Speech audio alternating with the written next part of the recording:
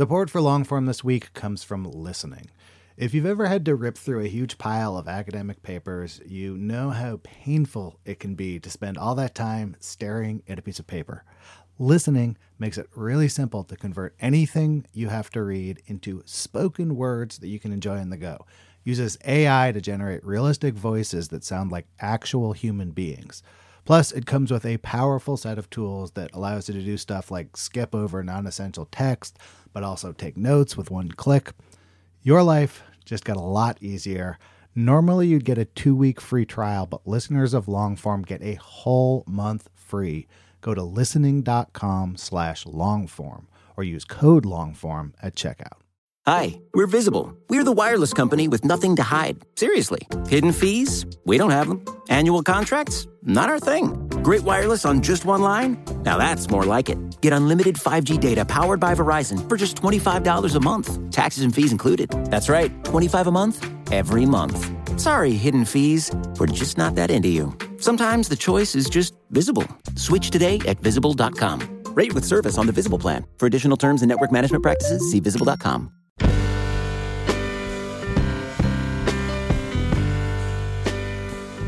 Hello, welcome to the Longform Podcast. I'm Max Linsky. I'm here with my co-hosts, Aaron Lammer, Evan Ratliff. Gentlemen, hello.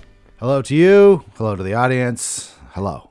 Great to be back with you guys. And Max, what have you got for us this week? This week on the show is Elon Green. And Elon is a journalist. You probably know his work. He's written for many, many magazines. He often writes pieces that are based in archives, history-based pieces, and he writes often true crime work. And he has a new book out. It's called Last Call, a true story of love, lust, and murder in queer New York. It's the story of a serial killer who preyed on men in gay bars in New York in the 80s and 90s. And it really brings together lots of things that Elon is interested in. It's really a work of history. It is a true crime story, but I think his feelings on true crime from when we got to know him, which was like 10 years ago, and I'll talk about that in a second, have changed. And the book really centers on the victims, not on the killer. And we talked a lot about true crime, the nature of the genre, how Elon's feelings about it have changed. And it's a conversation that I've been having with him on some level for a long time, because Elon is a contributing editor at Longform. He was one of the first people who was picking stories. Many years ago. Yeah, we realized that it was fully a decade ago that he and I first met. And so we talked about that too. And it's amazing thinking about that conversation 10 years ago. And now he's got this book, Last Call, which is getting just absolutely fantastic reviews. And they're totally well-deserved. It's great.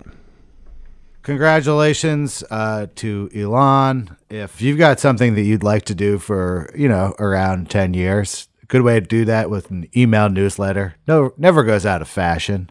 Do it with MailChimp. They make it easy, and they make the show possible. And now here's Max with Elon Green.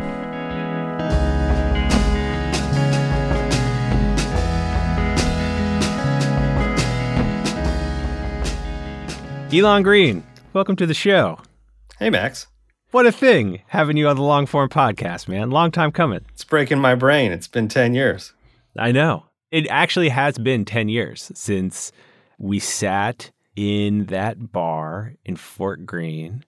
I think it was the Alibi. I think you're right. You'd written to me.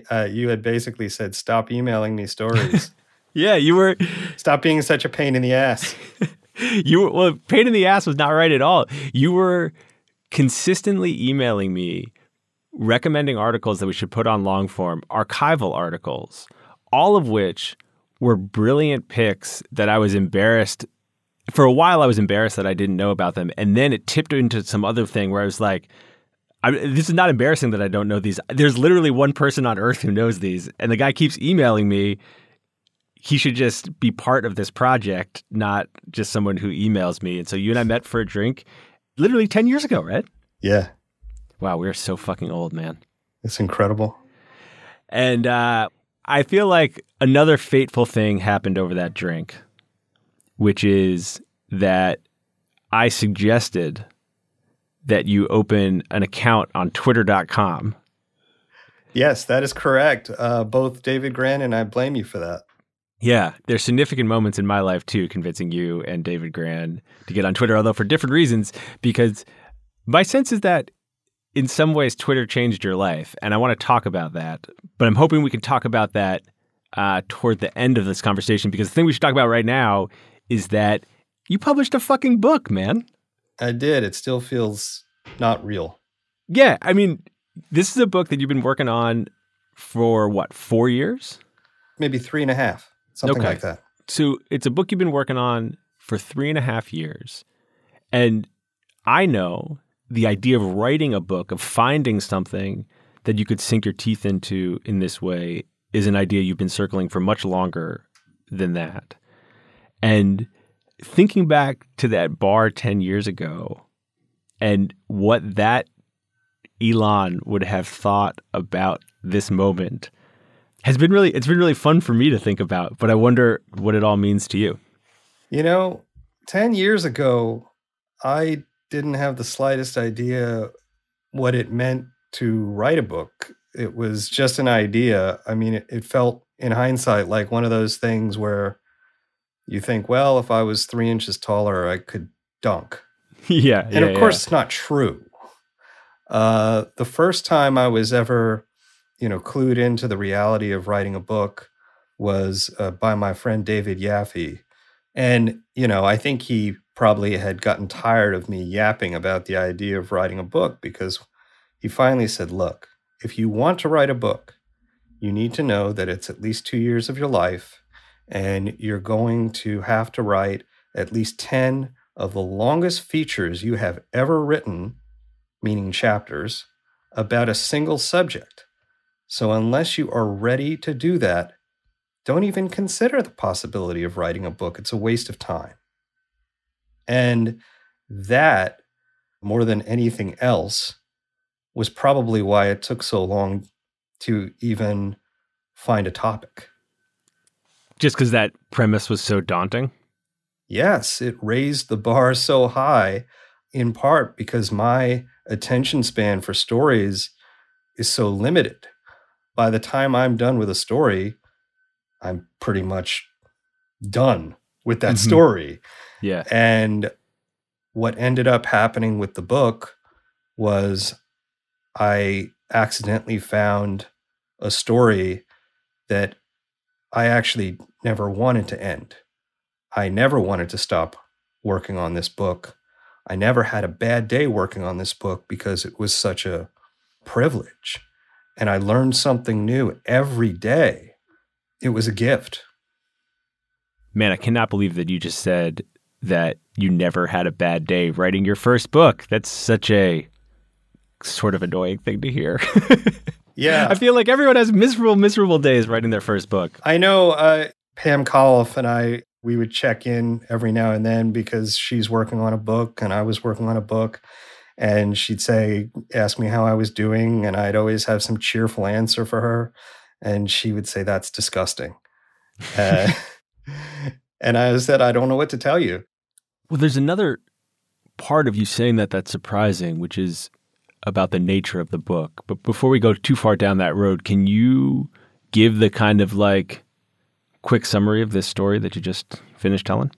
Yeah, I mean, the elevator pitch version of the book is that it's about the murders of 4 gay men, or men who were presumed to be gay, in Manhattan over a 3-year period in the early 90s, and about the resulting police investigations into their murders. But the larger scope of the book is about their lives, the political backdrop of these murders, the AIDS epidemic that was ravaging the city and the country at the same time, and also about queer life and queer history in other cities, including their hometowns. Those two different strands of this book, one, this straightforward kind of true crime story of these murders, and then these much larger themes around queer life, New York in the 80s and 90s, these piano bars in Manhattan. when you read the book, it's so clear that your heart and interest is in the latter rather than the former. And one of the ways that manifests is you just spend so much more time with the victims than with the killer. It's not even close, really. The victims are fully sketched out characters. You know who they are. You can picture them. You understand both their external and their internal lives by the end of the book. And the killer is I don't want to say like a one-dimensional character, but it's just who he is not what matters to the book.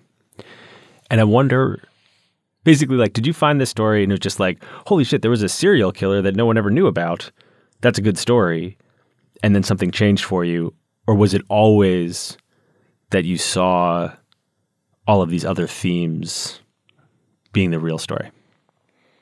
Well, that sort of visceral reaction, there's that serial killer that no one ever knew about, was the initial reaction for about 3 seconds, only after finding the old story about it.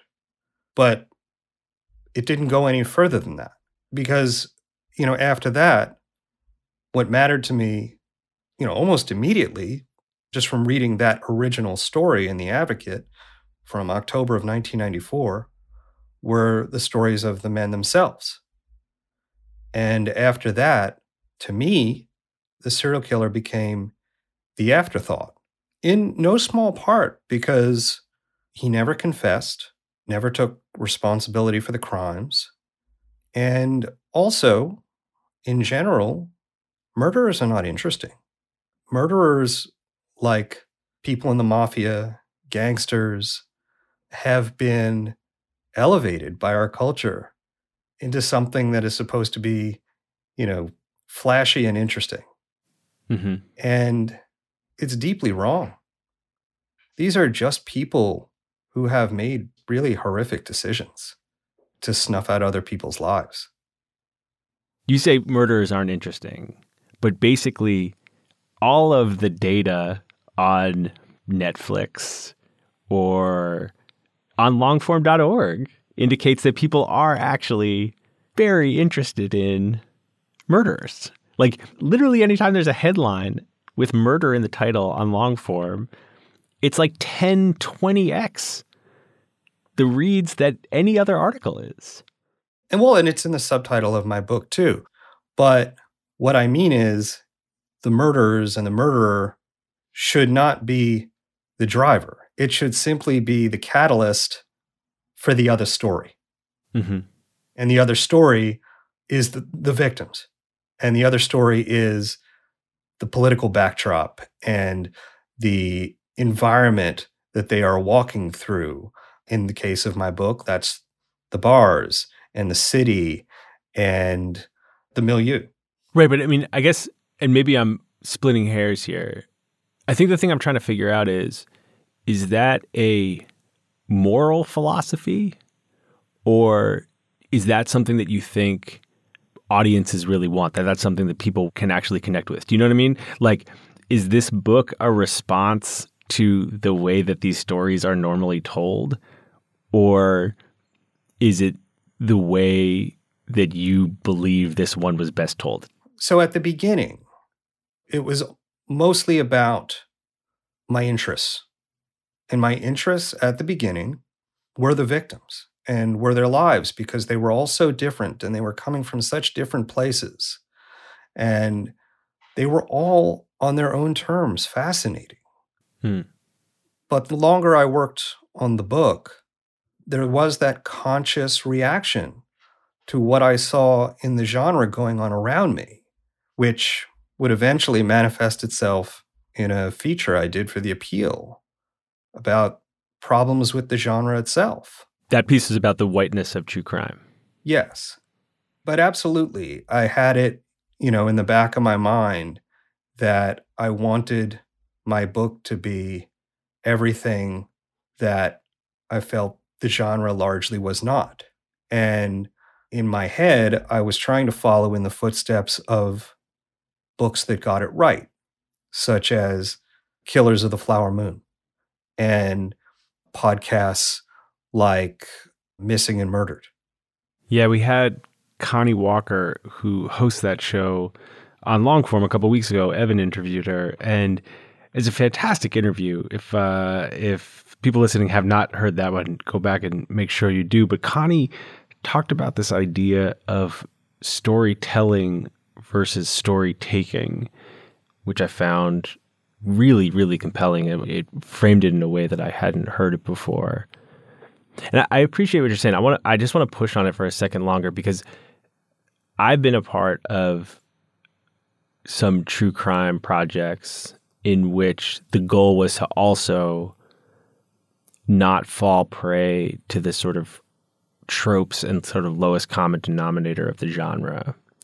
And I found it challenging to do that, in part because I guess I sort of felt like, man, if the genre is so kind of like morally tricky, like, why are we doing this at all? And I guess I wonder how you square that too. It's like you wrote a book that absolutely was trying to counter some of these dynamics, putting the victim first, not turning the murderer into some kind of anti-hero, and more importantly, just like not spending a bunch of time trying to understand him, but instead trying to paint this larger picture of the world in which he was operating. Well, I'll tell you how I squared it. I never considered the book true crime. And this was from the beginning. I viewed the murders and the investigations as a means to write a work of history. Mm-hmm. And I knew that would ideally allow me to write about queer history in different decades and different cities, and the gay bar scene in New York in the early 90s, and the way the AIDS epidemic was intersecting with everything in a way that hadn't been done before. And to a large degree, I viewed the murder investigation as just the catalyst to allow me to do that. Yeah. And I think that there's a reason that the book gets sometimes classified as true crime.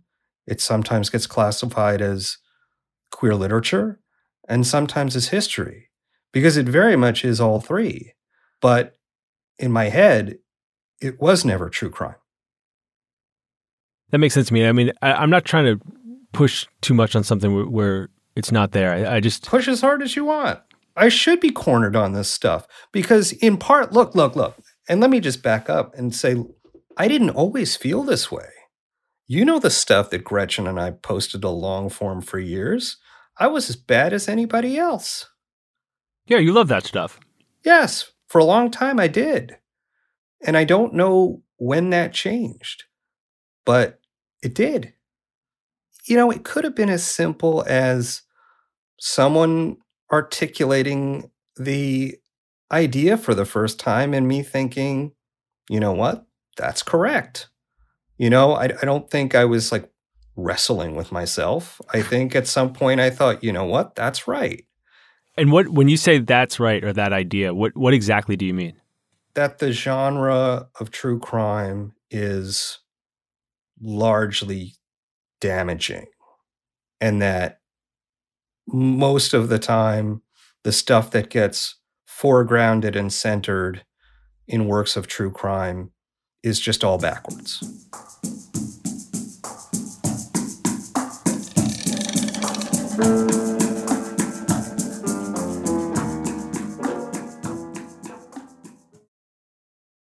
Support for Longform this week comes from listening. If you find yourself behind the eight ball, needing to read a bunch of academic papers or journals or any kind of dense reading material, you might make your life a lot easier by checking out listening. It takes anything, articles, books, PDFs, and turns the text into spoken word that you can absorb no matter what you're doing. The app has lifelike AI voices complete with emotion and intonation that creates a realistic and pleasant listening experience. So I had to go into the city for some meetings. I needed to review some PDFs threw them in there, listened to them on the way. It was both pleasant, and I kind of forgot that I wasn't like listening to a professionally done audiobook or something. Like very quickly, the voices sounded totally natural and human to me. This listening app might just transform how you consume reading material, and you can give it a shot yourself risk-free. Now, normally you get a 2-week free trial, but listeners of Longform get a whole month free. Go to listening.com/longform or use the code longform at checkout. Listening. Your life just got a lot easier. Hi, we're Visible. We're the wireless company with nothing to hide. Seriously. Hidden fees? We don't have them. Annual contracts? Not our thing. Great wireless on just one line? Now that's more like it. Get unlimited 5G data powered by Verizon for just $25 a month. Taxes and fees included. That's right, $25 a month, every month. Sorry, hidden fees. We're just not that into you. Sometimes the choice is just Visible. Switch today at Visible.com. Rate with service on the Visible plan. For additional terms and network management practices, see Visible.com.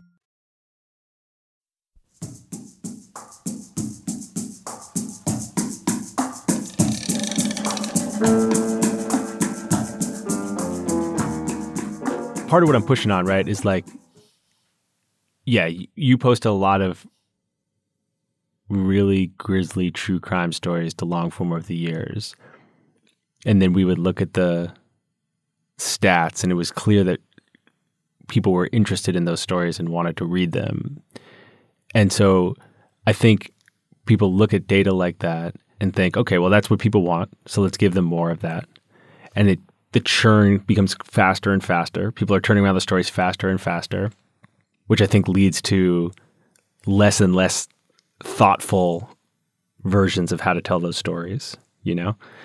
And what's interesting about your book, and I guess it comes out of that moment whenever it clicked for you, but then putting years in to do the work, is like that dynamic is in every single one of the reviews of your book. Like that's what people seem to be responding to, is that flip, is putting the victim first, of not centering the killer and the crimes. And so in this way, it feels like maybe that logic that that's what people want is also flawed. You know, it's like, I mean, like you had this glowing review in the Times. I just read another one in the Guardian. And basically the reviews are like, this is very refreshing. Look, I didn't know how people were going to respond to that flip. As I was working on the book, the only readers I was ever thinking about were the victims' families and friends. So it never occurred to me to think, you know, is this going to fly with the larger audience? Because it didn't matter to me. I only knew that I had to be able to write something and publish something that I was comfortable with and that I loved. And I wrote exactly the book that I set out to do. And I didn't know at the beginning if I was going to be able to do that. How's it feel to have done it? Very strange. I really thought I'd bitten off more than I could chew at the beginning, because I would sit down with publishers and say, this is what I want to do. But to some degree, I was talking out of my ass. And also, I didn't know if the material was there to do it. And one of the things that was very lucky is that it did turn out that the material was there, and that sources that I didn't know existed stepped in to help me tell those stories. So what was the moment? When did it turn? When did you feel like you went from talking out of your ass in some book publisher offices to having the story? I was working on what is now the second chapter, about the life and death of a man named Peter Stickney Anderson, who was a banker from Philadelphia. And one of the first people I talked to for the chapter was a man named Anthony Hoyt, because at the very beginning of the research, the only people I was really talking to were people who had testified at the trial. And at the trial, Anthony had identified himself as Peter's roommate or former roommate. And I said to Anthony, you know, tell me everything you know. Tell me your story. how did you first meet Peter? And Anthony told me about how they had roomed together in Manhattan in the mid-'60s. They had met at a bar, and there was a vacant space in Anthony's apartment. And Peter at the time was working for Bank of New York, and Anthony was in advertising. And he tells me this story and, eventually reiterates the portion of the story that overlapped with the murders and the trial. And he says, and then we went our separate ways sometime in the late 60s. And I said, Anthony, did you go to Peter's wedding in 1970? And he said, no, we had a falling out. And I said, oh, over what? And Anthony paused for a good 15 seconds. And he said, well, we weren't strictly roommates. And I said, oh. I was at that point in the project where I wasn't seeing the subtext of anything. And he said, we had kind of a romance. And he proceeds to tell me this story about how they were each other's first love and would see each other on and off over the years. And I got off the phone with Anthony, and I realized that I had accidentally found his first partner. And it was at that point that I realized that I might be able to do that for everybody, not in the sense of finding their first partners, but just finding people who knew them at the beginning of who they later became, their true selves. And that was a huge deal to me, because I wasn't even looking for the Anthony of Peter's life. He just presented himself. And why did that mean such a huge deal to you? Because when you're writing about somebody's life, who they love and who loves them is one of the most important things imaginable, because you're seeing them at their happiest. And to know Anthony meant to know what made Peter happy. And the scenes that you describe in the book, the energy and air in these piano bars, I mean, part of that is that those were spaces in which great numbers of people were at their happiest. They were like little sort of happiness oases. They got to be themselves. As the late Robbie Brown told me when he first visited Fire Island Pines, he said he got to feel what a straight person feels every day of their lives. He was given the space to be himself. And to some degree, that's what those bars were for too.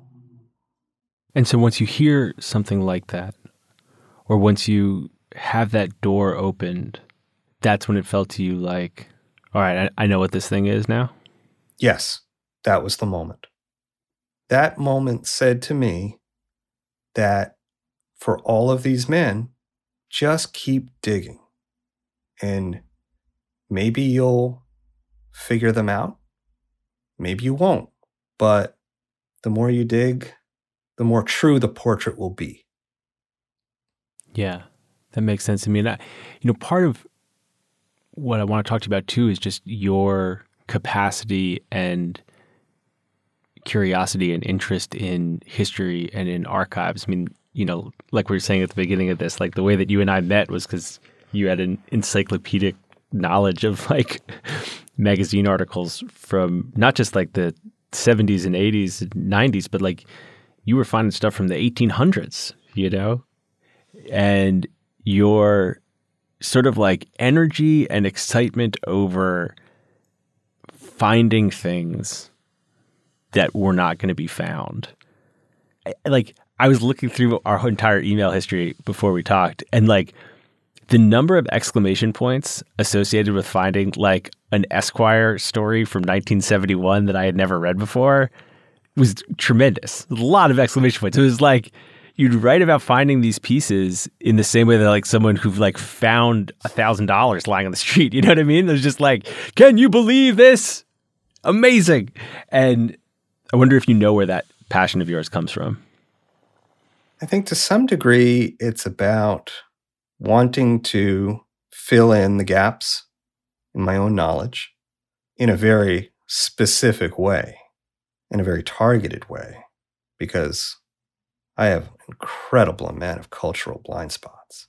I still haven't seen Top Gun.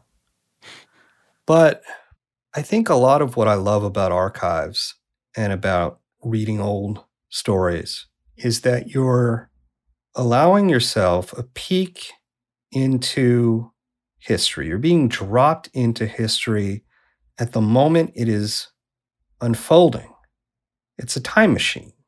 So when I was spending time for the book in the LGBT Center archives, researching the history of the Anti-Violence Project, and I found a press release announcing the new name change and their new funding, and that they were now taking 100 calls a day of anti-gay assaults. Well, you're being dropped into 1982 in New York, and it's as if you're listening in on history, and that's exhilarating. How can you not love that? Does it appeal to you more than reporting things in real time? I hate reporting things in real time. So yes. I did not take a single note the entire time I worked on this book, because not only am I not good at documenting things that are happening around me, I don't even care about it. If I have to find out about what happened during an event, I'll just keep calling the sources who were there 12 times until I get the story. So archival material appeals to me for that reason, because it means I just don't have to think about taking notes. Yeah. It also means you're, in many respects, you're sort of there by yourself. Yes. Like you're not competing with anyone for anything. No. It's just whether or not you can find it. That's right. And that appeals. Sure. I mean, it certainly, it means I don't have to look over my shoulder. Yeah. That only happened once. And I'll tell you that story. So I never did have to look over my shoulder while I was working on a piece. But it turned out once that maybe I should have. Years ago, I got very invested in these unsolved murders in San Francisco. Yeah, the Doodler. Yeah, and over an 18-month period in 1974 and 75, quite a few gay men had been killed and their bodies left in parks and on waterfronts. And I just got stuck on this case for reasons I still don't really understand. And I spent a lot of time at the New York Public Library main branch looking through their microfilm archives of the Sentinel and the Advocate and a number of other places where the story was to be found at that time, and only those places. And I flew out to San Francisco to meet with the cold case detective. You know, I will never, as long as I live, come out ahead financially on that story. And so after several years of working on this story, I finally decided, okay, I have to write this. And everyone I had pitched it to rejected it. I won't mention their names, but almost all of them apologized after it came out. It's okay if you want to mention their names. I'm not going to. They know who they are. Corey Sika at the All said, you know, we'll take this. So I kept working on it. And it came out. And it made a splash. It was the first time many people learned that this had happened. And I got an email, a day or two after it came out from Sarah Weinman, whose work I knew, but, I didn't know her, but I revered her work. And at the time, she had written an extraordinary story for Hazlitt called The Real Lolita, among many other pieces. And she said to me, I had looked into this case too, and just didn't get anywhere with it. And I had a little heart attack when I read that because I thought, oh my God, Sarah was working on this too, and I didn't know it. And thank God I didn't know it, because I think when you're worried about who might be behind you, or as Satchel Paige put it, who might be gaining on you, you can't put your head down and do the real work unencumbered. Yeah. It's also why I'd just be a terrible beat reporter. Deadlines are not good for me. I feel like, you're so thoughtful talking about the book and talking about this work. And it's clear that you have really put in time to figure out what you wanted from the book, not just from its contents, but from its structure and its impact. So people who don't know you might think that you are always this contemplative. Absolutely not. You can be a grumbly ass man. Oh, most of the time. Well, maybe that gets to one other duality of Elon Green that I'd like to ask you about, and then I'll let you go, which is my experience of you is that you have these two modes, and one of them are these deep archival dives, finding stories that were sitting somewhere. Even the interviews you do, they're with people that we've kind of forgotten but shouldn't have, Like there's a real theme that runs through your work. It's about stories that are there, but that virtually everyone has forgotten, and you're going to go and try and find them and bring them back. And then the other part of you, at least your public self, is you spend a lot of time on the Twitter, weighing in on whatever the kind of like journalistic issue of the day is, shitting on politicians. You're so in it on Twitter, and I wonder how you explain that gap or those two things, like extremely present and all alone in history. The former allows me to be the latter. Twitter has allowed me to vent, for a lack of a better way to put it, and to expel that stuff so that I'm not thinking about it when I am doing the other work. Huh. So once I can tell Chris Cillizza to go fuck himself, then I can put my head down and work on chapter 9.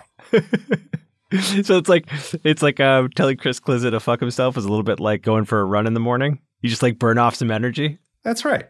That sounds so healthy, because sometimes when I see those tweets from you, it does not seem particularly healthy. It never occurred to me that it was like a form of self-care. It's all self-care.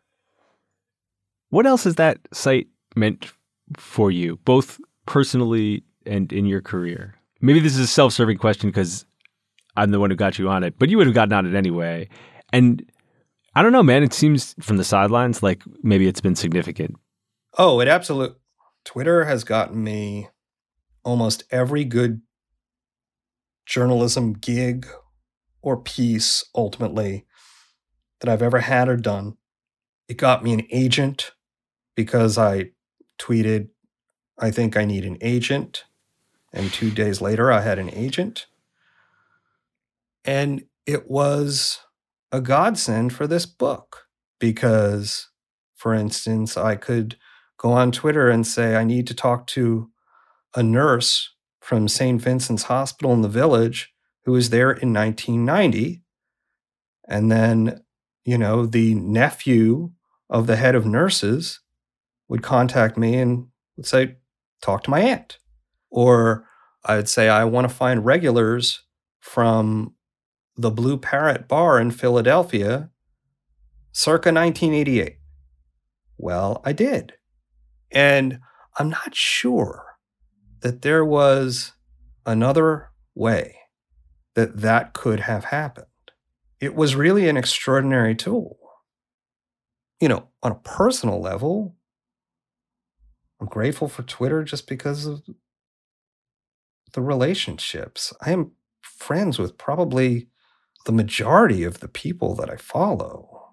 And there are just a lot of extraordinary people out there, and they all happen to congregate in one place. And yes, Twitter is a toxic shithole, and you just have to find those pockets that are not. You got to go looking for them. That's right. Or they find you. I think for many people, it's more toxic shithole than the other things. Absolutely. Absolutely. And it is a position of privilege for me to pick and choose, because I don't have Nazis in my mentions all day, or people telling me I'm subhuman. Or maybe I do, I just have the quality filter turned on, so I don't know. But I know that for most people, the site is a horror show. And I know that. Has it been bad for you in any way? Like, has it broken or rewired your brain in any way that you wish that it hadn't? Yes, and I've spent the last year trying to correct that. It certainly made it much harder for me to read books. Definitely short-circuited that part of my brain. But that was my goal for this year, was to read more books, and so far so good. And to put one out in the world. Yes, well, I had no choice about that. Well, I don't know, man. I think it's pretty impressive, and I got to tell you, I feel like if the two people who were sitting at the Alibi 10 years ago knew that we'd be having this conversation, I feel like they'd be pretty impressed too. Impressed and shocked. It's exciting, man. Do you have a sense of what happens now? Like, is the next book going to be in the same vein, or are you looking to do something else? I have no idea. All I want to do is to find a story, regardless of what the genre is or what the topic is. But I need to care about it enough, and I need to care about the people involved and love the people involved enough for me to want to do it for 2 years. And I don't know what that's going to be. And I haven't found it. And quite frankly, I'm not really looking. But when I do, I have to love it every day I'm working on it. Because that's what happened here, and I don't want to go through this experience any differently. It's a pretty high bar, man, finding another story that'll make you happy every day. It might be too high, but I guess we'll see. Hey, Elon, thanks for doing this, man. It was my immense pleasure.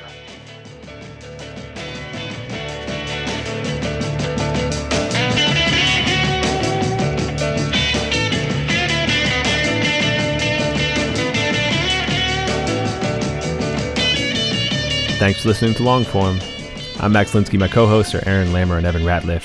Our editor is Janelle Pfeiffer, and our intern is Susan Peterson. Thanks to them. Thanks to our sponsor, MailChimp, and thanks so much to Elon Green.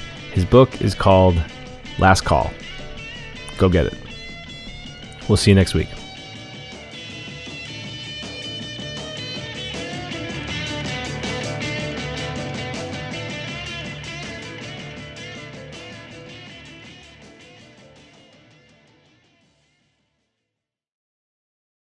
Support for Longform this week came from Listening. Listening makes it easy to convert written text to pleasant audio tracks that you can take in no matter what you're doing.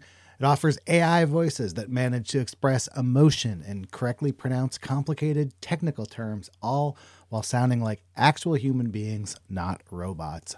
The Listening app might just transform how you consume reading material, and you can give it a shot for yourself risk-free. Normally, you'd get a 2-week free trial, but listeners of Longform get a whole month free. Go to listening.com/longform or use code LONGFORM at checkout. Listening. Your life just got a lot easier. Hi, we're Visible. We're the wireless company with nothing to hide. Seriously. Hidden fees? We don't have them. Annual contracts? Not our thing. Great wireless on just one line? Now that's more like it. Get unlimited 5G data powered by Verizon for just $25 a month. Taxes and fees included. That's right, $25 a month, every month. Sorry, hidden fees. We're just not that into you. Sometimes the choice is just Visible. Switch today at Visible.com. Rate with service on the Visible plan. For additional terms and network management practices, see Visible.com.